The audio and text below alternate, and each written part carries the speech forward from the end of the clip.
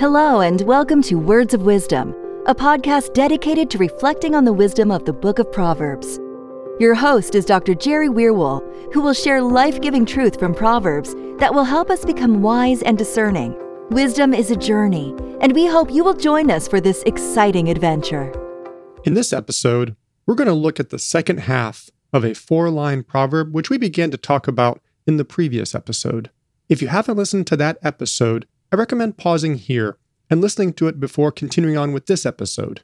It will help provide the necessary context in order to understand the second half of the proverb.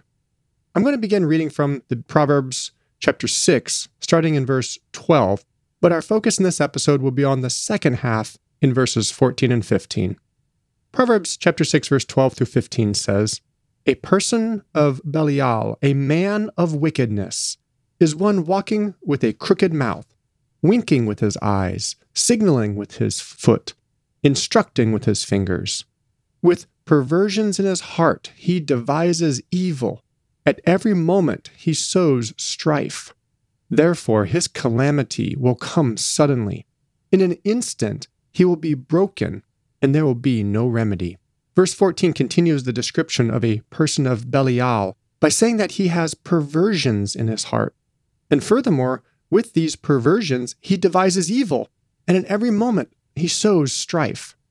First, some people might misunderstand the word perversions, since in our modern culture, it often refers to deviant and abnormal sexual behavior stemming from inappropriate sexual desires. However, the Hebrew word translated perversions refers to having a distorted attitude and perspective about life. Rather than having sound, wholesome thoughts which promote healthy relationships and society, a person with perversions seeks to harm and exploit other people by violating the well-being of individuals and the community. This meaning of perversions can also be seen in Proverbs chapter 16, verse 30, which uses the same Hebrew word in a similar context, where it says, "The one who winks his eyes devises perversions, and the one who purses his lips brings evil to pass." The term perversions is quite a descriptive word to characterize the heart of a person of Belial. Their heart is all bent and twisted, and so their outlook on life is as well. And with their corrupted heart, they devise evil, and at every moment they look to sow strife. This is important to understand because perversions in a person's heart do not simply refer to some issue in their mind, but it results in wicked, outward behavior in real life as they devise and commit evil acts and work to cause strife. Now, we must keep in mind, as I mentioned in the last episode, just because a person exhibits behavior similar to what is being ascribed to a person of Belial, that doesn't automatically mean that they are a person of Belial.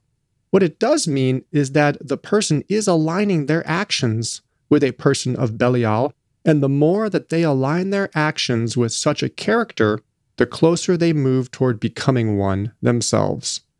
An example of someone with perversions in their heart would be the Grinch. Everyone probably knows the story of the Grinch by Dr. Seuss. The Grinch hates Christmas and hatches a plot to steal all the decorations and gifts from Whoville in order to prevent Christmas from coming. After stealthily sneaking into all the Who's houses and gathering everything up, the story goes, on their walls, he left nothing but hooks and some wire, and the one speck of food that he left in the house was a crumb that was even too small for a mouse.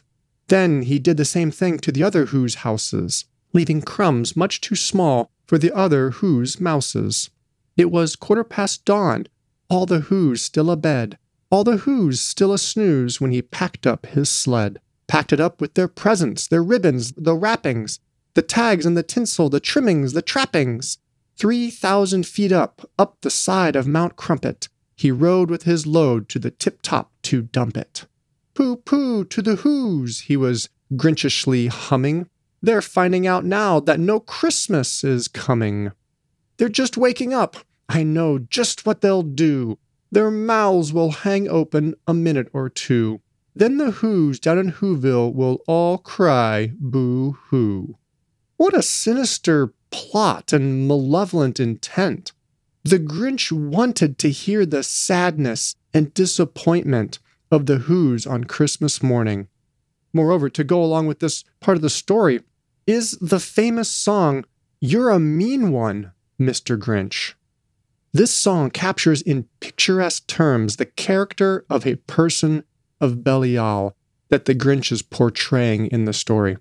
Specifically in verses 4 and 5, they really seem to bring home this point quite well.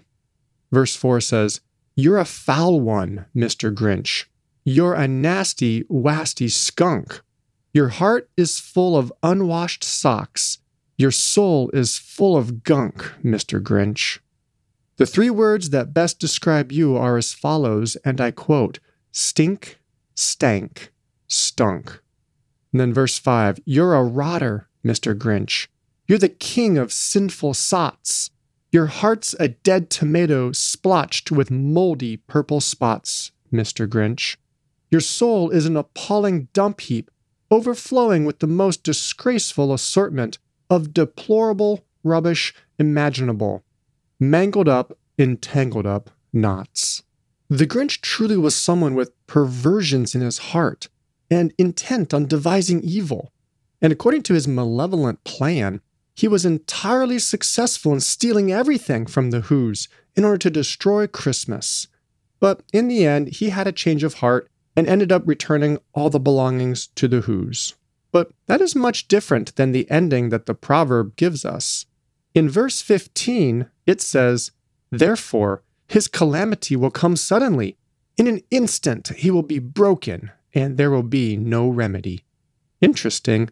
The proverb doesn't say that the person of Belial, whose wicked heart drives them to develop sinister and evil plots, will succeed, get rich, or become famous. Rather, the proverb poses a rather bleak outcome for these individuals. Calamity will come suddenly, and in an instant they will be broken without any remedy. The expectation for such a wicked person is that they will experience calamity. This is similar to the modern expression, "What goes around, comes around," meaning that a person will eventually experience the consequences of their actions. This coincides with one of the main motifs in the book of Proverbs, which is that the world operates on a cause and effect mechanism. This, in essence, means that good comes to those who do good, and evil comes to those who do evil. Clearly, this is not an absolute universal rule for how the world works, since there are plenty of evil people who prosper because of their crimes. But there are also many people who do bad things and are punished and suffer because of their actions. The motivation in the book of Proverbs is to entice the reader to take a certain course or road in life that will lead to peace, safety, prosperity, and well-being. Thus, being an evil and wicked person, that is, a person of Belial, does not set you on that trajectory in life, but rather sends you down a road leading to calamity and ultimately death. Now, let's look at the last phrase of the proverb. It says, "In an instant he will be broken, and there will be no remedy." This evokes a powerful imagery where all of a sudden, in a moment, the wicked person will be shattered and dashed to pieces with no hope of recovery. Potentially an imagery that this could be describing would be something like the shattering and breaking apart of a ship when a wave suddenly throws it over and it crashes onto the rocks. Or perhaps the imagery could be taken to refer to the breaking of one's bones and body when they slip and they fall deep into a ravine onto jagged rocks. Regardless of the specific idea behind the phrase and the imagery, what it conveys is a state of immediate, irreparable damage and harm from the calamity. In order to illustrate this proverb, I want to tell you about Bernard Lawrence Madoff, commonly known as Bernie Madoff. Madoff was born in 1938 in Queens, New York, and he went on to study political science at the University of Alabama, and then started to study law at Brooklyn Law School before turning his attention toward financial investments. Madoff and his wife, Ruth, launched a financial investment business called Bernie L. Madoff Investment Securities in 1960. And that company focused on penny stocks, which are stocks that have a very low price share and are traded on an over-the-counter market. Madoff began to work his way into friendships with very wealthy and influential businessmen in New York and convinced them to sign on as investors. Through his initial success, he gained a reputation with additional deep-pocket investors and began to gain the reputation as the financial advisor for the rich and famous. Furthermore, Madoff's business developed a financial trading software program that was eventually adopted by the NASDAQ trading exchange. Madoff's contribution to the securities exchange industry and personal success in business earned him the place as chairman of the NASDAQ exchange in 1990. And by the mid-1990s, Madoff's brokerage firm was responsible for processing 10 to 15% of all the trades that were happening in the New York Stock Exchange. Madoff's success almost seemed to be too good to be true. He was a financial investment giant on Wall Street. He was so well respected in the industry that he even was given the opportunity to serve for a time as the chairman of the board of directors of the National Association of Securities Dealers, which is a privately operated regulatory firm that oversees the activities of the securities industry. By the early 2000s, Madoff was on top of the world. His personal bank account was in the multi-millions, and he was one of the most highly sought after and respected financial investors on Wall Street. But not everybody thought this way about Madoff. For example, in 2005, Harry Markopoulos, a financial analyst, came forward and presented evidence to the Securities and Exchange Commission, the SEC, from a detailed investigation he did into the hedge fund that was used by Madoff's investment firm. But the SEC didn't take any action at that time against Madoff. But within a couple of years, the FBI and SEC would launch an investigation and discover Madoff's financial investment operations to be a complete fraud.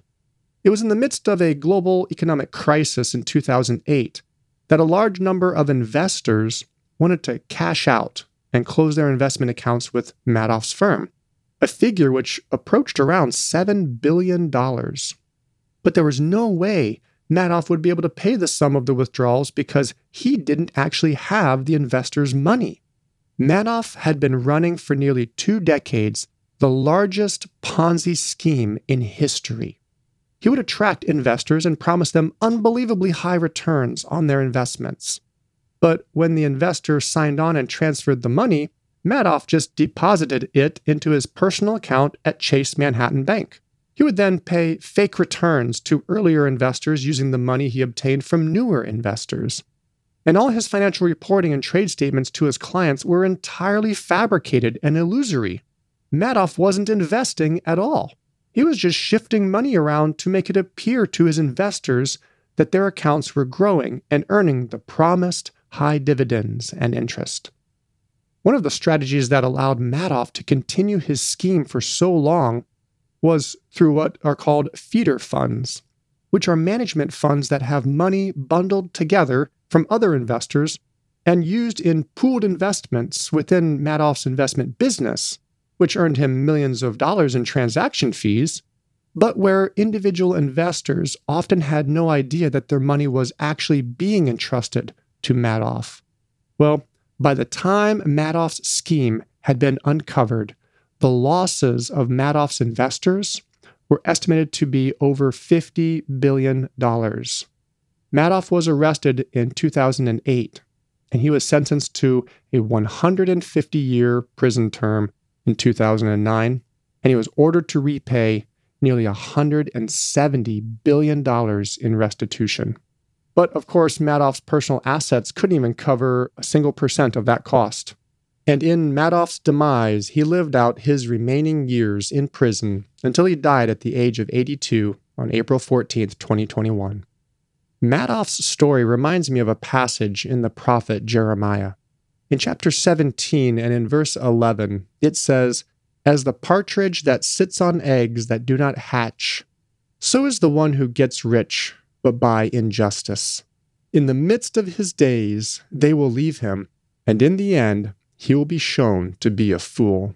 As a consequence of the perversions in his heart and the evil plots that he devised to defraud people and steal their money, calamity came suddenly upon Madoff, and he was broken without any remedy. While this isn't necessarily the way that every person's life ends who exhibits the characteristics of a person of Belial, it certainly is probable because of justice. Nevertheless, the world is filled with individuals who live as a person of Belial to various degrees, but don't receive justice in this current life. But if it doesn't happen in this current life, justice is coming at the final judgment. And so all people who live as a person of Belial have destruction as their future. A person whose life is characterized by evil deeds puts themselves on a road to death, from which there will come a point at which they will be broken in an instant, and from which there will be no return. This is the wisdom of the proverb.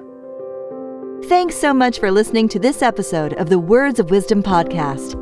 If you enjoyed this episode, we would be so appreciative if you would share this podcast with your friends.